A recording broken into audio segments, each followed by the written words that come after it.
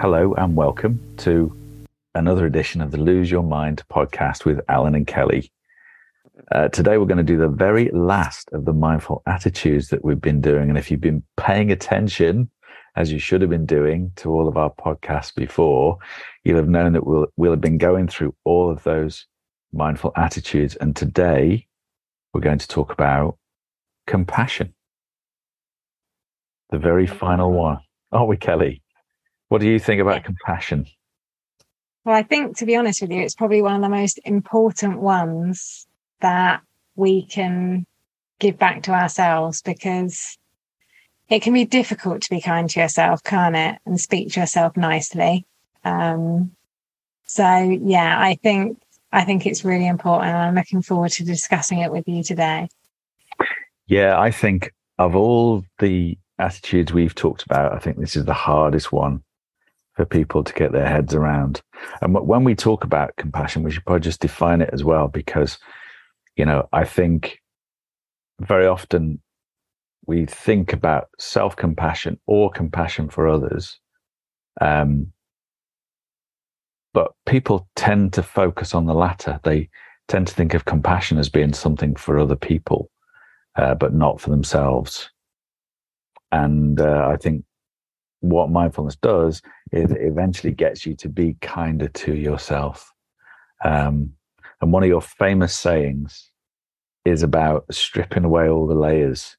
So this is a classic example of stripping away all the layers of all the criticisms that you give yourself, and just take that all back to the bare wood, so to speak, and say, you know what, I actually look and feel a lot better than I think I do. It does. It's very important that we strip those layers back. And I think with mindfulness, we're bringing awareness, aren't we, to the experience, to where we are. And I think with compassion, once you're aware of where you are, the compassion enables you to connect. So compassion is just building on that connection with yourself, with outside surroundings. And I was listening to something not too long ago about compassion, because I think we all find it difficult to just give ourselves that space to be caring and loving towards us. But quite often when you face the shame, and this isn't guilt, it was this whole sort of TED talk around when you sit with the shame of like how you feel, or if you feel embarrassed by something. For example, when I was younger and my mum had mental health issues, for example, I could not put any compassion around that at all, because it was viewed as a shameful thing, I suppose. Like, you want to hide what other people think, you don't want people to know. But when you're open and vulnerable and you can sit with that, you make space to allow the connections and the compassion to come in, don't you? But it all starts with that awareness, and then like sort of building on it so that you can be compassionate, because you wouldn't speak to yourself intentionally in a bad way, but you wouldn't go out on the street and give someone a hard time for not doing something, would you? But we quite often criticize ourselves all the time, and we're just not really able to be kind if you don't give space for that compassion, I suppose. Yeah, I mean, you're right about the things that we say to ourselves we would never dream of saying to somebody else. I mean, the amount of times I just told myself I'm useless, or I can't do this, I can't do that. And you wouldn't say that to a friend or a family member. You would just, maybe you might think that, but you'd choose different words and, just be a little bit more encouraging, I suppose. And yeah, that vulnerability thing. And that does, I mean, there's that Brené Brown video, isn't there? The power of vulnerability. And, she's got quite an amusing way of bringing that across. But, what she's saying is, if you're vulnerable, it can help you connect. And then when you get that connection, then you get the compassion too, between you and somebody else, or between you and yourself. Yeah, I love her actually, Brené Brown, and she did another video which was talking about self-compassion versus self-esteem. So quite the summary of it was that quite often people can get confused that self-compassion and self-esteem are the same thing. But with self-esteem, you've got that judgment, that striving, because you're wanting to get somewhere. So your self-esteem essentially is measured on what you've done or where you sit in the pecking order of people at work or at school. Whereas self-compassion is that love and kindness towards yourself, isn't it? And that's why within the mindful attitudes, and why rightfully so it's been added on and is now part of them, is also sometimes called generosity, isn't it? Because it's being generous to yourself with your own time. And yeah, I think we are all looking for connection. Everybody wants to feel connected to something or someone. And I don't think you can fully be connected to anything unless you make space to feel connected to yourself. Yeah, absolutely. I think you're right on that self-esteem thing. I hadn't really thought about that, but I was thinking, self-esteem is about, in a sense, dragging yourself up to a certain position, isn't it? As you say, comparing with other people, whereas self-compassion is all about saying, well, it's okay where I am. Yeah. Whatever I might think of myself or what others might think of me, it's okay. And that, it's okay not to be okay. Which is important. Yeah, because I think a lot of people, if you said self-compassion, would think of that as selfish, wouldn't they? Yeah, it's self-indulgent as well. Yeah, that's a better word for it. Yeah, but no, I mean, selfish is right. I suppose, yeah, you could argue that people might have a distorted view of themselves by saying, well, I'm okay when they're not okay. So it might be, it could be like a murderer, says, oh, it's all right. I've got a reason for that. I had a terrible upbringing and, but it's, so there are obviously moral limits, aren't there? But it's not about being selfish. It's about being open to what is the truth and saying that's okay. And it doesn't mean you can't build your self-esteem and aim for something else. But as we always say on mindfulness and the attitudes is start where you are. We must, because that's the only place we can come from, isn't it? Like John Kabat-Zinn says, we only have moments to live, and they're the moments we're in now. This is true, and these moments are flying by, aren't they? I know, and I think if we don't practice self-compassion and allow space for that, I mean, why is it that we always fixate on the things that we haven't done? So, for example, even with me trying to get my own business off the ground, there might be things that I've done well. And I was discussing this with someone last week, but I'm always fixating on, I haven't finished that. I haven't done this, and giving myself a hard time because we cling on to those thought patterns, don't we? But yeah, if you're talking to someone else, like if you were saying to me, oh, I've done X, Y, and Z, but I haven't done this yet, the first thing I would say is, oh, well, look at what you have done. That's amazing. Or, oh, that's great.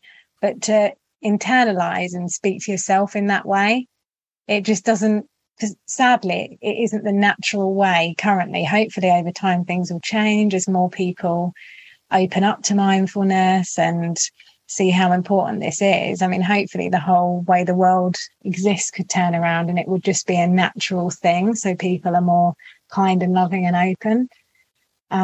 But sadly, back to the layers that I do love talking about, we all build over time those layers up, don't we? Yeah, and I think it's in our evolution too. We are wired to the negative, because especially when we're under stress, we're looking out for negative things because we want to fix them and move on. So you automatically focus on the things that you might not have finished, because your brain might be saying, that's holding me back, not the things you've done really, really well, which, as you say, another person might say to you, you've done amazingly well with that, and now you just got a bit more to do. Do you know what I mean? It's just a different framing thing, isn't it?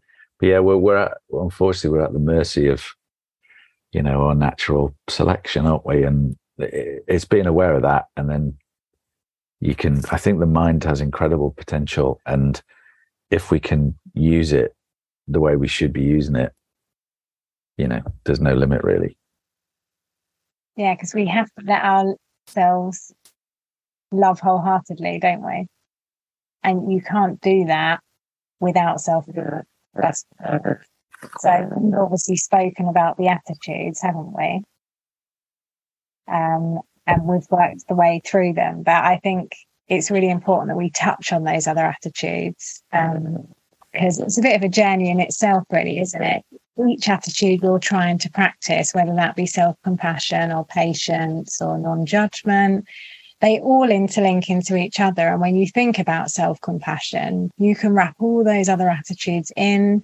You need to have a little bit of patience with yourself. You need to come at it with a beginner's mind, without striving. And that's why we've gone through this journey of explaining each and every one. And hopefully everyone that's listening can kind of see our message and how we're trying to explain the importance of mindfulness by breaking it down. And we've obviously come to the last of the attitudes in our sort of first series, if you like.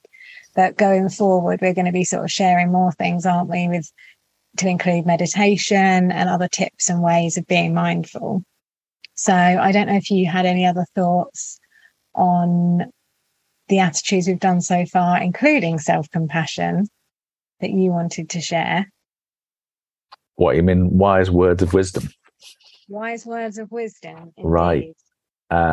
Well, I would just like to say that I've really enjoyed this season of Mindful Attitudes. I think it's a great way to explain to people what mindfulness is all about. Once you get past the first usual thing of, well, it's not about clearing the mind and it's not about being Zen all the time. It is about understanding yourself better, and understanding what reality is. And I think there's a lot of it. We've discussed this as we've gone through the series. There's a lot of overlap between each one, and that's the way life is anyway, isn't it? Nothing is ever clearly delineated from everything else. So I just think I hope we've had a good stab going through all of these things and explaining them, and it's been engaging for people. What we'd really like to do in the next set of these sessions, of these podcasts, is to do some practical stuff and have some, more discussion about, where does it, where can it really help you? Where does it go wrong? How can you get over difficulties with this kind of stuff? Because I think that's what we're all facing in life, aren't we? We can read the theory, but we also have to get on in practice, and it's not always as easy as you think. Yeah, so essentially we've set the foundations, and then going forward we're going to share what we know to help those listening. I mean, there's so many different things, isn't there? Like movement, things that you do daily, journaling, music, meditation, practice. So over the coming weeks and months, we'll be sharing a little bit more with you so that you can explore practicing this and making it part of your daily life. And you will always have the attitude episodes to refer back to as and when you need. They'll always be there, won't they? They will. So I think we've probably covered how important it is to be compassionate towards yourself, as difficult as it is, but it's all about practice, and it's all about just coming back to it time and time again, as many times as you need to, and just showing yourself a little love, not being ashamed of the way that your life has panned out, and just being open with who you are, because each one of us is individual, and for that, we're all amazing. We are indeed. I mean, we should listen to the self-talk, shouldn't we? If you could, and you hear somebody say, just listen to yourself, maybe you should just listen to yourself a little bit, and you can do a little bit of practical, formal meditation. You can sit down and think, well, what thoughts are going through my head? What are the patterns of those thoughts? Are you criticizing yourself? And is it fair criticism? Because most of the time it isn't. Life's tough, and we should give ourselves a break. I know we all think that we're not enough at some point. Yeah, it's a killer. And my favorite sentence in their book, The Boy, the Mole, the Fox and the Horse, which I've shared a billion times with however many people I can, is when he says, what's your best discovery? And then he responds that you're enough as you are. And I can finally say it without crying now, which is a bit of a miracle. But I think because we go through life possibly thinking that we're not enough. Yeah. It's really difficult to be like, bring that self-compassion, isn't it? And just accept, no, I'm okay. I'm doing all right. So That's right. you all feel it, I'm sure. And what a lovely way to bring this to a close.